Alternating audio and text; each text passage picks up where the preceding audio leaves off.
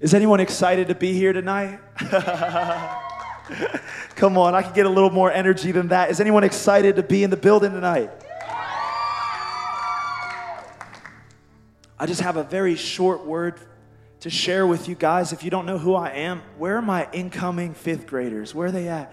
They're going to sit. Come on, can we give it up for our new people in CP Youth? Come on. You might be able to tell my voice is gone. My voice is gone. I spent the last week at high school camp, and we went up to Chapman University. Is there any middle schoolers that are going to camp in the building? Anybody? Right here? Come on. Yes, I will see you July 8th. It's going to be amazing. But we just got back from camp, and so my voice is gone. Why? Because we just worshiped really, really hard. So I've had not just those 5 days, but on Sunday we worshiped. Sunday night I went and worshiped, and then Monday night, last night, I preached and we worshiped for so long. So it's funny because you use your voice to worship God and mine's completely gone, but He's still worthy, amen? He's still worthy. And we asked this question while we were at camp, and I think that it's really important for us to ask tonight. We asked some of our high schoolers, because at camp, it seemed like they worshiped completely different. It was weird. Those people that would stand in the back and stay in the shadows and not really step into worship and not lift their hands and not jump around. I'm not saying that that's only what worship is, but once we got to camp, it was like a new life built up in them, and they were so excited to worship God. They were so excited, they would go up to the front and they were jumping and dancing and singing, and they were losing their voices, and it was amazing, it was incredible. And we asked them, what is it that's making you guys worship so hard? And a lot of them said this. They said, it's so easy to worship in this environment because everybody's pumped up. It's so easy to worship in this environment because everybody's worshiping Jesus. It's easy to worship because everybody's jumping, everybody's raising their hands. And so we asked them a question: will you still worship even if no one's excited? And maybe that's some of you tonight. Maybe it's, I don't actually worship unless my friend next to me is getting excited. I don't really feel the vibe. Maybe there's some of you tonight even coming in that you're thinking the same thing. This isn't really my jam. Worship's not really my thing. I'll tell you what, worship is important for every single believer. Whether you got a good voice or not, whether you're pumped up or not, worship is for every believer. You're not separate from worship. You're not apart from worship. You can step into worship. Why? Because the Spirit of the living God that raised Jesus from the dead is living in you. Do you understand that? Do you understand tonight what He's done for you? And I wonder if some of us tonight are held back because we've had a long week, or this has been going on in our week, or whatever. Our friends aren't worshiping around us, but I want to encourage you, worship is not about what your friends are doing. Worship is not about what your friends are doing, what sitting in the back. Worship is not about not stepping into the river and just staying on the sidelines. God wants you in the game. God wants you in the game, and I want to read a short passage with you tonight that talks about worshiping no matter what. It's found in Acts 16, verse 22. If you have your Bibles, you can turn there. But basically, you guys have probably heard about him. His name is Paul. Who's heard of Paul in the building? Who's heard of Paul? Awesome. There's this Apostle Paul. If you haven't heard of Paul, I'll let you know. He was awesome, okay? He was B.A., okay? He was the man, okay? He was following Jesus. He was healing a bunch of people. He was just the man, right? And so he's with his buddy Silas, and they're walking around, and they're seeing miracles being done right in front of them. Who believes that God still does miracles? You better believe it, because God's going to do some tonight. It's going to be good. So they're walking around, they're seeing miracle after miracle after miracle, and what happens is they come across this slave girl. And this slave girl was possessed by a demon. I know it gets scary, but they're real. And she was possessed by a demon. She was possessed by this demon that allowed her to see into the future. And so what happened was other people started taking advantage of her, and they started using her for their own profit. And so Paul and Silas are walking, and this lady is following them because she sees something in Paul and Silas. She knows that they have something special. Do you know that when you walk in the Spirit, that when you walk with Jesus, people see you differently? They want to know what you have. They want to walk by your side. They're thinking, what does that person have? What's going on in their heart? I want to know what this person has. And this girl's following them, and she's chanting out. These people have a message that I've never heard before. Listen to these people. But Paul realizes that she's got a demon inside of her. And so what does he do? He heals her. He delivers her from the demon. Pretty awesome, right? But then what happens is they literally get so mad that he cast out the demon, because when he cast out the demon, he also cast out her power. And so they couldn't use her for money anymore. So what they did is they bound them up and they beat them and they flogged them. Literally, they used to beat them with sticks and with whips. They beat them and they put them in prison for healing a woman. What's the point here? My point is this, that people aren't going to like when you start getting free in Jesus. People aren't going to like when you start stepping into worship, because you know what? When you start getting free, it makes them realize that they're probably not really free. And they're going to want to put you in a prison and say, stop doing that. Stop raising up your hands. That's really weird that you're going to the front. That's really weird that you're raising up your hands in worship. That's really weird that you're singing out. That's super weird, because when they see your freedom, it hits them in the heart and says, I need that too. And that person's actually going for it, but I'm going to hold them back. And that's exactly what happened to Paul and Silas. They're walking along and they see these miracles, and because they did good, they get thrown in prison. And I want to talk about tonight, guys, I think some of you guys are in prisons yourself. And it might not be a physical prison. It might not be a physical prison, but it might be an emotional prison. It might be a depression or an anxiety or a feeling of loneliness. It might be a prison in your own heart or a prison in your own mind. But this is what happens in the text. Watch this. A mob quickly formed against Paul and Silas, and the city officials ordered them stripped and beaten, and then they were thrown into prison. The jailer was ordered to make sure they didn't escape. So the jailer put them in the inner dungeon and clamped their feet in the stocks. In other words, he put their feet in chains. Around midnight, Paul and Silas were whining and crying and didn't know what to do. That's not what it says. That's good news that that's not what it says. It says around midnight, Paul and Silas were praying and singing hymns to God. And the other prisoners were listening. Suddenly, there was a massive earthquake, and the prison was shaken to its foundations. All the doors immediately flew open, and the chains of every prisoner fell off. The jailer woke up to see the prison doors wide open. He assumed the prisoners had escaped, so he drew his sword to kill himself. But Paul shouted at him, "Stop! Don't kill yourself. We are all here." The jailer called for the lights and ran to the dungeon and fell down trembling before Paul and Silas. Then he brought them out and asked, "Sirs, what must I do to be saved?" They replied, "Believe in the Lord Jesus and you will be saved, along with everyone in your household." And they shared the word of the Lord with him and with all who lived in his household. Even at that hour of the night, the jailer cared for them and washed their wounds. Then he and everyone in his household were immediately baptized. He brought them into his house and set a meal before him, and he and his entire household rejoiced because they all believed in God. Amen. Paul and Silas were put in prison for doing good, for living out the gospel, for living with Jesus. What happened is people didn't like the freedom that they were bringing. They didn't like the passion they had in their heart. And so what? They threw them in prison. But even prison could not hold them down. I looked up what these prisons were like back then. And these prisons weren't like the prisons we have today. Even the prisons we have today are pretty rough, but they were nothing compared to first century prisons. And I looked it up, and basically you were put in this cramped space that was about this high. So you basically had to sit, and it was dark, completely dark. They didn't have electricity. This was back in the day, way back in the day. They didn't have lights. They didn't have any of that, right?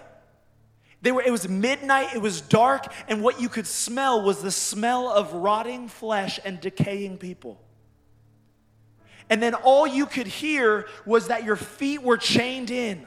And they could hear the chains, and all they could feel was the fact that they had been beaten and bruised. And in that kind of environment, if you were beaten and bruised and had open wounds, you could get infected. Because there was no antiseptics or anything like that. So literally, it's the worst situation ever. And instead of sitting down and saying, forget you, God, I'm not about it, God, they started praying and singing hymns to God. Imagine this with me for a moment.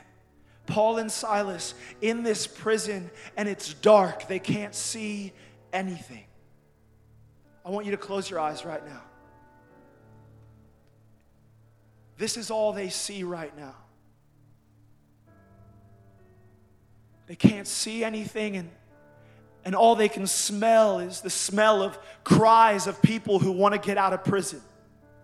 All they can hear is the cries of people, and all they can smell is the reek and the stench of people that are rotting away, and all they can hear is the clanking of their chains underneath, and all they can feel is their bruises and their wounds and their gashes. But in their darkest time, you can open up your eyes. In their darkest time, in the darkness, they decide to lift up light. In the sound of their chains clanking, they decide to bring up a new sound, a new song, something louder than the chains that held them down. Instead of just smelling the rotting flesh, they decide to smell the fragrance of Christ around them. And they realize that Jesus is with them even in their darkest time, even in their brokenness and their pain, even when all they can see, all they can smell, all they can feel is pain. They still lift up praise to Jesus. And I want to let you know tonight that no matter where you are, if you feel like all you can see is darkness, if you feel like all you can feel is what happened this week, and all you're thinking about is what you have to do after this, and all you can smell is the smell of things going wrong in your life, and if you're in that place, I want to encourage you to lift up a shout of praise. I want to encourage you to lift up a shout of praise, because what happens is when you start lifting up a shout of praise louder than your pain, chains break and walls fall down. Chains break and walls fall down. If you want to see breakthrough in your life, don't sit on the sidelines. Get in the game.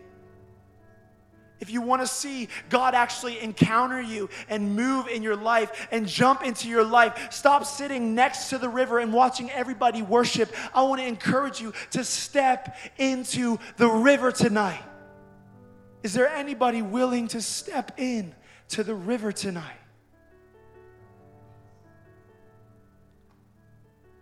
Why do we worship? We worship, one, because God's worthy of it.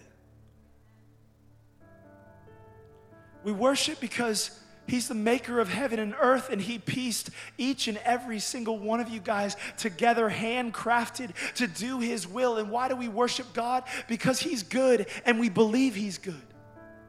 We believe that He's come through for us. We believe that He showed and poured out His love for us on the cross. And so we lift up a song of praise. And why else do we worship? We worship to form intimacy with God.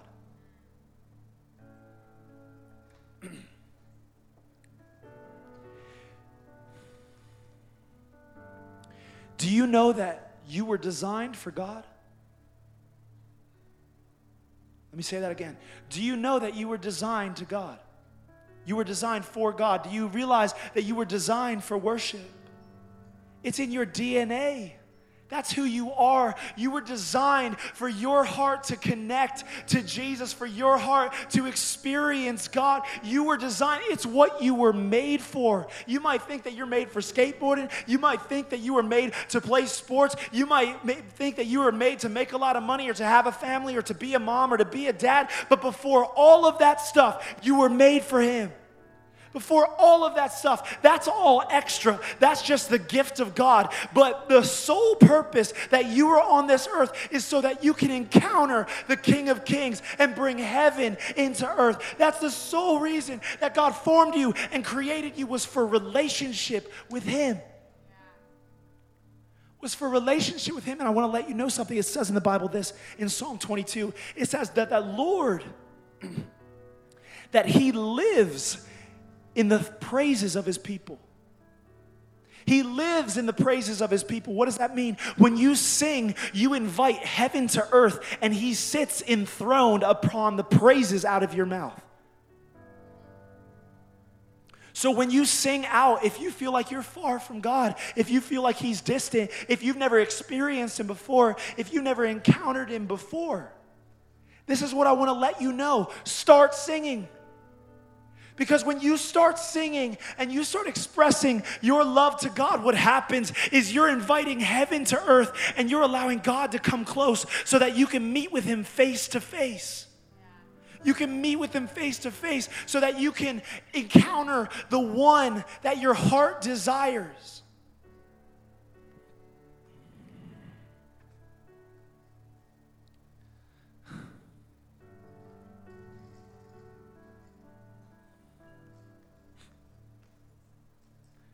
A lot of us are thinking in our minds, yeah, but I'm just not really into it. I want to tell you right now, that's a lie.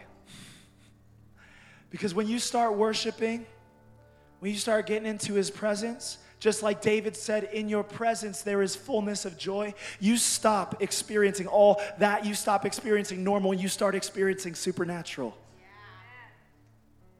And you're thinking to yourself, I don't know, it's just kind of boring. I don't really like the songs. It's not about the songs. We don't come to church so that we can hear our favorite songs. We come to church so that we can give glory to Him.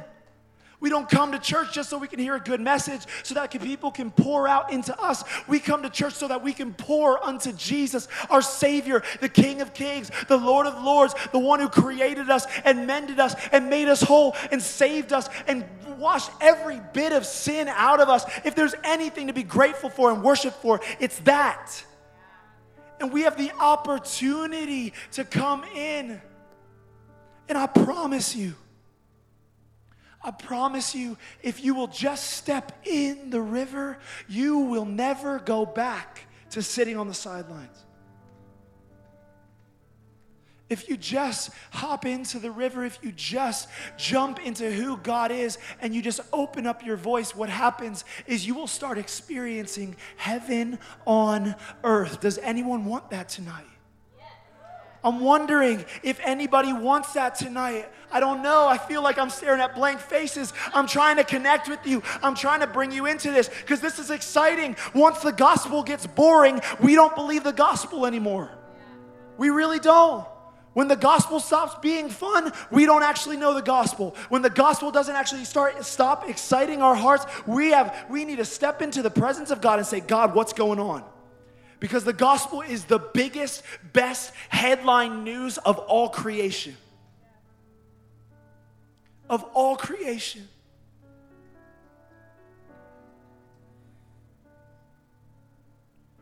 And tonight, I'm believing for a lot of things. I'm done talking for now, but I'm believing for a lot of things. And if I can call the worship team back up.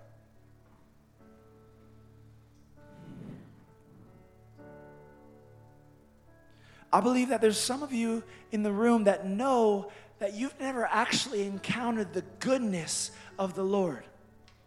That you want to experience His presence, that you're thinking in your mind, I don't really know about this presence that you're talking about, because every time I get into church, I don't know, I just kind of sit there, I don't really feel anything, I don't really know what's going on, but I believe that God wants to encounter some students tonight.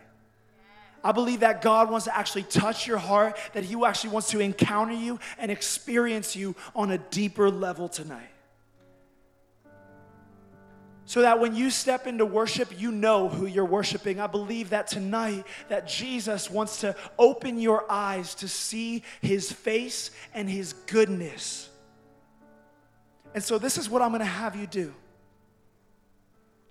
And it's going to take a bold step of faith, but I believe that when we pray, God moves. I believe that when we pray, when we talk to God, He hears our prayers. Someone needs to hear that tonight. Some of you guys have been praying for stuff for a long time and you feel like God's not hearing you. I promise He is coming through for you. I don't care if it's been 1 week. I don't care if it's been 1 month. I don't care if it's been 1 year, 10 years. What you pray, God hears and He's coming through for you. And so tonight, I'm going to ask you to take a step of boldness. If you want to encounter the presence of God, if you want to actually experience the goodness of His glory, if you want to experience the face of God tonight, I'm talking about an encounter with the living God. When we talk to Jesus, He comes, and we're going to have the leaders lay hands on you. We're going to have the leaders pray for you. Pray for you to experience the glory of His character. Pray for you to experience the goodness of His nature. Pray for you to experience how big and how wide and how much He loves you. Does anyone want that tonight? So here's what I'm going to ask you to do.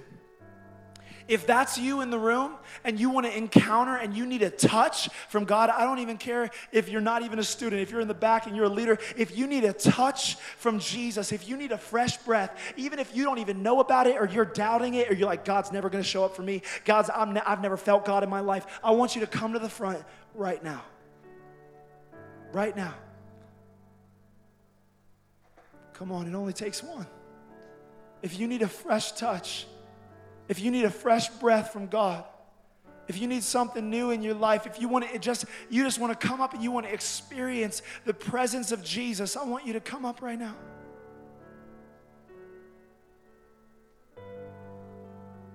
Come on.